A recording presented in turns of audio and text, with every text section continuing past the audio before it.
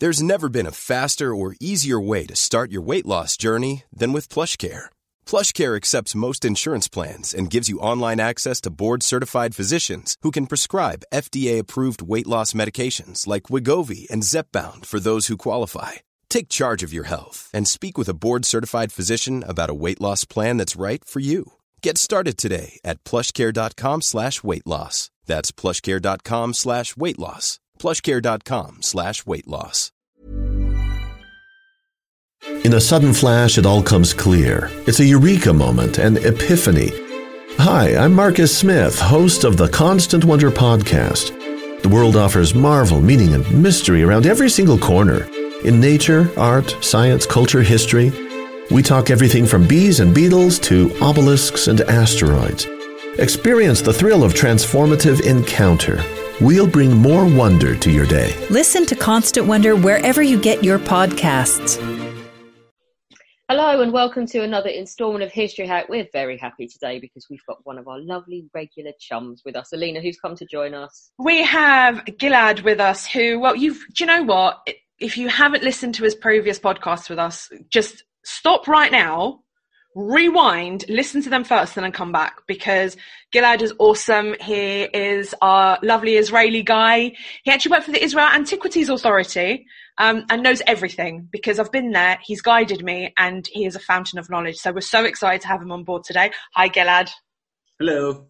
Yeah, and follow the Onion God on Twitter because Gilad Jaffe posts the most amazing threads about archaeology from all over the place, and people love them. And I get tagged in them and people go nuts for them, but they're really interesting stuff full of pictures and stories. So do that as well. But Gilad, what are you going to talk to us about today? Today we're going to talk about the more scientific aspects of archaeology. Try to abolish all the sayings we hear now and then about archaeology not being a science, or this is all just conjecture, or you don't know, and this isn't a fact. Well, we have facts, we have science, and we can prove it. So let's just talk about that. And why are we talking about this today, Gilad? Well, there's a lot of. I think I think you can see it in a lot of aspects today, but a lot of people who just don't consider the facts anymore, and you know, every other person now thinks he can either refute or agree to some kind of statement. And when you give them the basic facts and knowledge, they say, well, you can't prove it. And I say, I can't prove it. And then they argue. And well, there is proof. There is actual, unless you denounce all science, well, then I can't, there's no way to fight that. But, no, you can't fight stupid, can you? Yeah, I don't know if it's stupid. It's just, you know, when people prefer to hang on to the theory that no, there's no way humans could have built the pyramids. It has to be aliens. It's a problem when the saddest thing about it is that when you say aliens built the pyramid and not humans, you're actually saying that the humankind can't achieve such greatness, which is silly because we have. What's brilliant is we've just interviewed a great guest who was telling us all about the Mali Empire in Africa. God, yeah. And she said basically the theme is if white people didn't build it, then it must have been aliens. Wow, that you know what? I'm behind that. Yeah, that seems to be people's jump to position. Gilad, start with carbon-14 for us, because this is everything, isn't it, in archaeology? This changed the game. It is. It's a game changer, and the funny thing is that it's been around since 1949. The whole discovery of it is interesting. It was discovered by a researcher called Willard Libby in Chicago. In 1949, he actually worked on the Manhattan Project. And when the war was over, he got some grants and began doing the research on C-14. And what he found out is this. The way it works is fairly simple. Every living organism on Earth, he absorbs and emits, if you like, carbon-14 at the same rate. All of the life, the whole time. From the moment you're born, whether it's human beings or animals or plants, fruit, vegetables, everything. It absorbs C-14 and it emits C-14 in a regular basis. The moment that organism dies, the only thing that happens is that it emits the C-14. Now, Willard Libby discovered that there is a certain rate, it's a fixed rate in which the C14 leaves that organism. And if you know how much C14 was in the organism before it died, on the moment it died, and how much it has now, you can actually do simple math and calculate when it died. That's the basic principle of C14. We actually calculate how much C14 is left in the organism based on the knowledge that we know how much was in it the moment it died, because that doesn't change. It doesn't matter if it happened 3,000 years ago or 500 years ago. And that number in between is actually the date of its death. So dating based on carbon-14, we know the moment the organism stopped living. And it only works on living organisms. You can't do C14 for pottery or for buildings, rocks. There's special labs who take care of it. There are a few prime labs. One of them, by the way, is in Israel, who do C14 calculations. And the thing is that C14 is excellent for about between 15 to 30,000 years. Now, the more you go back, of course, it becomes a little bit less reliable, but it still gives you some kind of like a time span. Mm. It can lessen it from between 20 to 10,000 to 20 to 15,000, and that's something. Do you know the first archaeological case or dig or research thing that carbon-14 blew the world away and everyone went, wow? I'm not sure of the first time, but it's interesting because it really entered the field of archaeology only in the 70s. So it took like 20 to 30 years until it actually caught on. Today, it's one of the leading aspects especially in biblical archaeology, especially in Israel, especially with debates about the authenticity of the biblical stories of King David and King Solomon. And everybody's arguing about that for like 30 years now. So radiocarbon testing is one of the prime sciences used in this debate. Everybody's like, well, I got dates from the 8th century, and this guy said, no, I got them from the 9th century. And,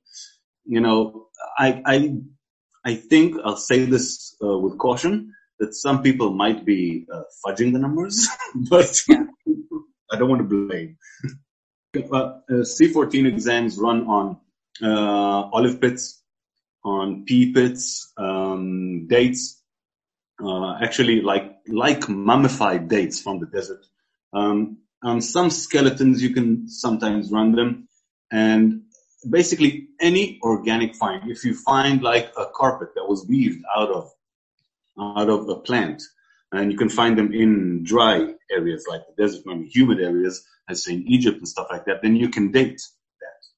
I think we should, because we're going to talk about the Iceman, and I love him. I think that's one of the Iceman. The Iceman is a prime example, because the Iceman called Otzi, it was found in September 91 in the Otzital mountain range on the border of Italy and Austria. Basically, it was a naturally mummified body that actually got mummified under the ice for something like, let's say, 4,500 years. It was found perchance by two mountain climbers, and again, it was found because the ice started to melt. And because it was mummified, it's actually, it's not a skeleton. It's a mummy, and it has the tissue on it, and it had still parts of the hair. And you can run DNA tests on the hair. They found samples of blood. We actually have a blood sample from 45,000 years ago from Otzi. We know his blood type. It was O, by the way. Oh, wow. Yay! So, and you can run C14 tests on him because you actually have the organic tissue as opposed to just a skeleton. So that Otzi was a big breakthrough. Again, because it also lended a lot of information about the Bronze Age in Europe, which is sometimes kind of elusive. It's a once in a lifetime find. I mean, how many people mummified in the snow are you going to find in your life? That's incredible. It's interesting because they found 4 more samples of different kinds of blood types that aren't Otsis, and the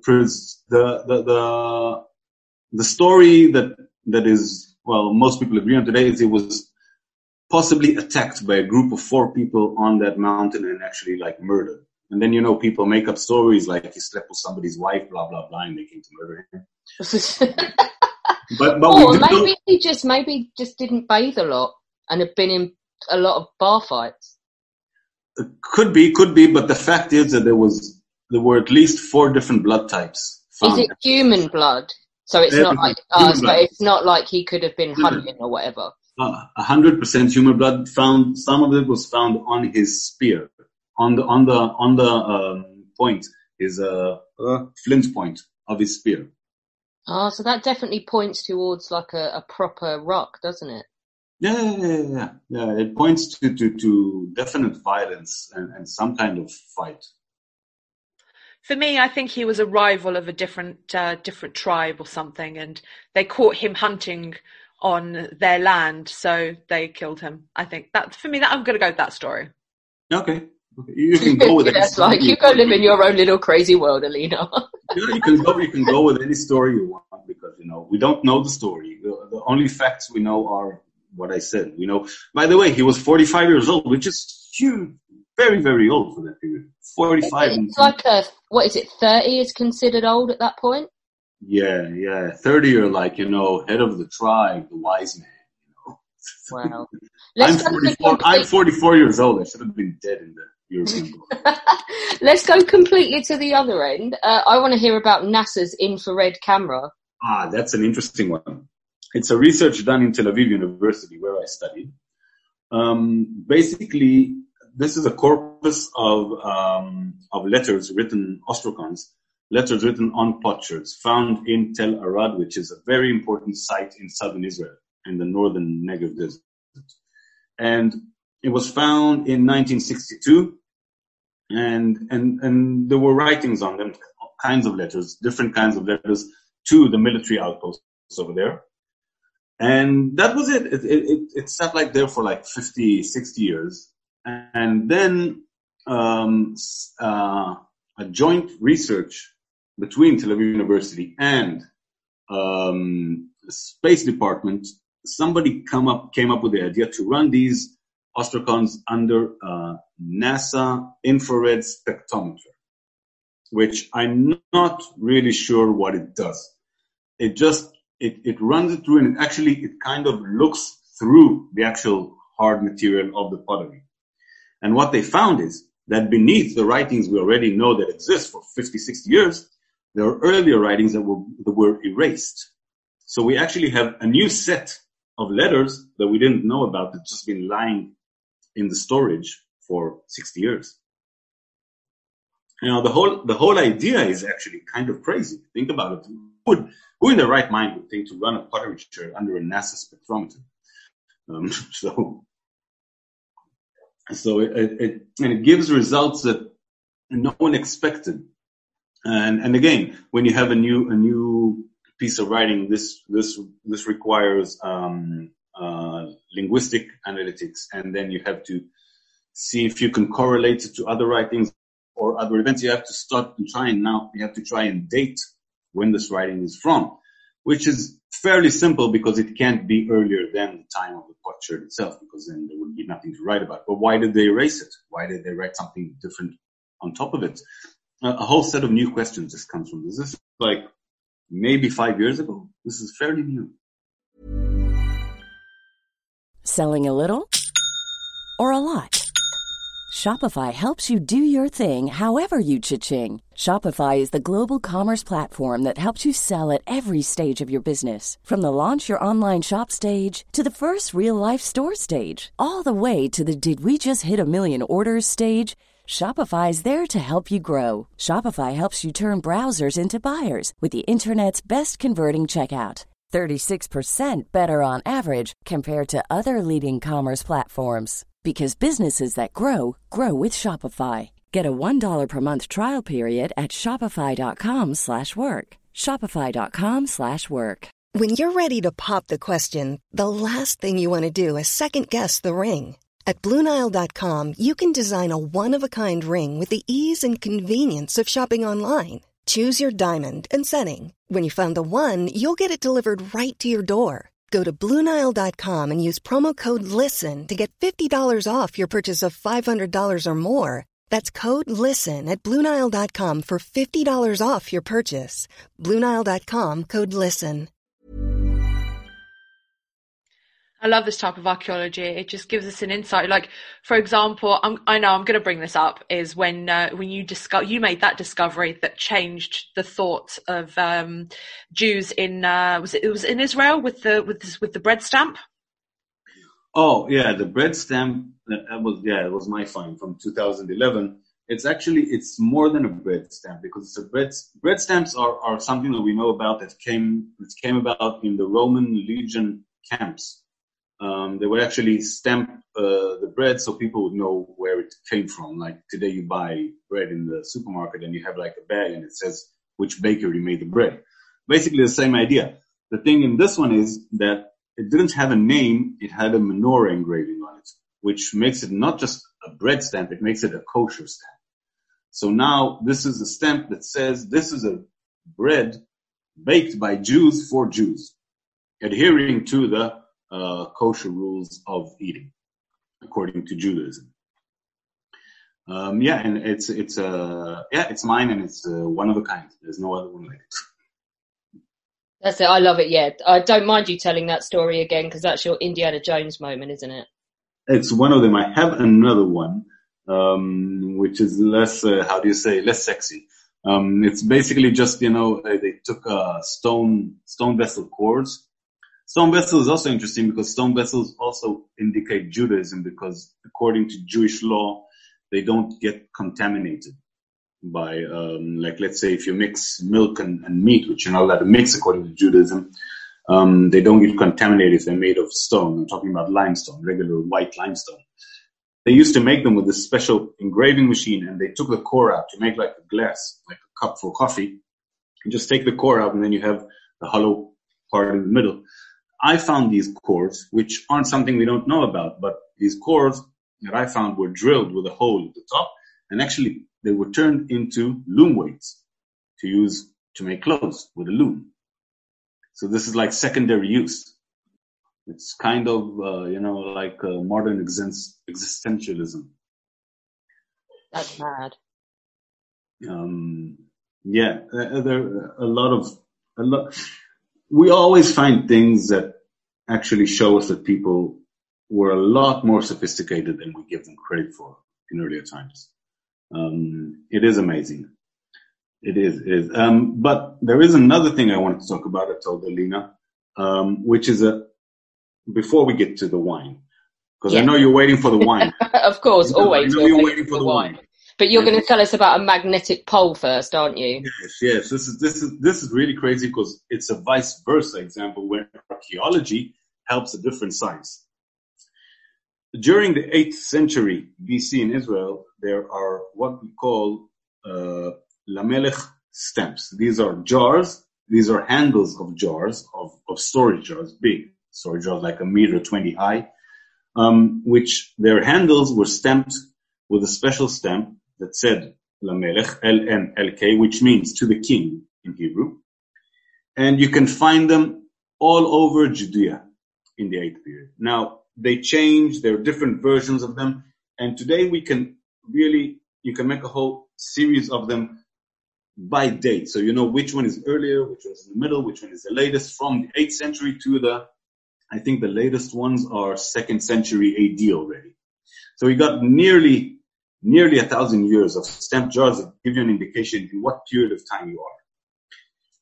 Here's the interesting catch. This is a research, again, done in Tel Aviv University and with the Geological Institute.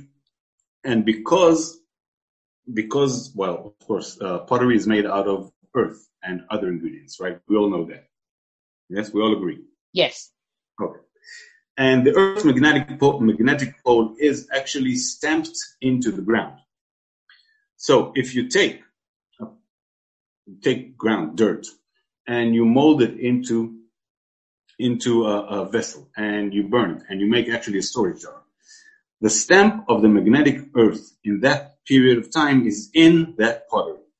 Now, if you can set all these different vessels, these different potsherds, at a chronological order from earliest to latest, you can actually examine the magnetic pole of the earth at each different time. Because they're so accurately dated that you can actually see the change of the magnetic pole between the 8th century to the 6th century BC, just based on these potsherds, on these handles. Is that clear? Yes. This is brilliant. I love it when you come on and make archaeology sexy. Oh. Don't let his wife hear you say that. Harrison Ford's got nothing on Gilad. Well, now. No, it really is. And what I like about this is actually that this is really a moment where we can see how important doing archaeology right and maintaining a very accurate, how should I say, right, accurate record of the finds and dating everything accordingly. And really, because if we couldn't have dated these stamps, then there's no point in this research. The whole idea is that we know where they came from, we know when they came from, and we can actually, from that, deduce onto the magnetic pole. And it gave a lot of insight to geologists about the shifting in the magnetic pole of Earth during that period of 1,000 years, more or less. And again, it's, I think, 3-4 years ago. It's very, very recent research. That is amazing. But we've got to the wine. Yeah, let's talk about the wine, because that's the earliest one you've got. This one's from the 18th century, isn't it? Yeah, this is the earliest one we got. It's also my personal favorite because I'm personally attached to the site. This is Tel Kabri. It's in northern Israel, just like 10 kilometers from the shore, from the Mediterranean shore. It's a beautiful site. It's got a Middle Bronze Age palace with, and this is really interesting, this palace is the only place in Israel where we found actual fragments of Minoan frescoes. So there is some kind of Minoan connection between this palace in Kabri to the whole Aegean area, Crete and Mycenaean and all that area, which of course is another reason why that's one of my favorite topics. I've excavated there a few times. I've been part of the excavation team, and it's run by very, very good friends of mine. 2013 was the find. Something around the number of 80 plus minus storage jars, huge storage jars. Again, these are even bigger than the Iron Age ones. We're talking about 1.5 meters high, something like 70 diameter in width. Something like 80, like I said, found all intact. Intact, I mean broken, but can be restored to their original form on the floor in one room. You can find pictures on the internet. It is amazing. I excavated 3 or 4 of those. Now, excavating one of those is like nearly a day's work. Yes, it's huge. Why is it a day's work? Because in order to achieve the scientific edge of this, what we did is we worked with disposable gloves long before COVID. Yeah. And why? Because when you want to examine an organic find, be it C14 or what we're going to talk about now, the minute you touch it with your bare hands, the whatever oils or dirt is on your hands will contaminate the find. There's no, you can just throw it to the garbage. There's no point in sending it to the laboratory. So you work with disposable gloves. We actually took apart the top part of the jar. Imagine a jar that's laying on one of its sides. Took apart the top half, excavated all the dirt from inside into bags, all was tagged, all was written down, everything was recorded specifically, and all that dirt was then sent off to the lab. In the lab, what we did was very simple. It seems simple, but of course it's again, it's like C14. It's stuff that people that work in labs know how to do. We just get the results. But it actually broke the wine down into its initial components. So of course you have grapes. Now this is red wine, not white. Red. Don't know what your preference is, but you know the difference between red and white. How you make them, right? Yes. History hack still reeling a bit from the presence of fish oil and shit in it, but yeah. You know what? I think it might be worth just having just covering how it is, just in case someone doesn't know. No, it's basically it comes down to the the shell of the grape. If you don't use it, you get white. If you do use it, you get red.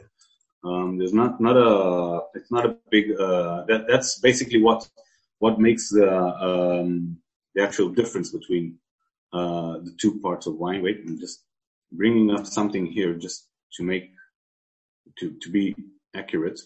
And so the thing is that I'm reading it from the actual report. I brought the actual report just so I can give you. There's in that wine we found there's honey, there's two kinds of resin, cedar oil, juniper, mint, and cinnamon. Okay. You had me at juniper. Ah, well then.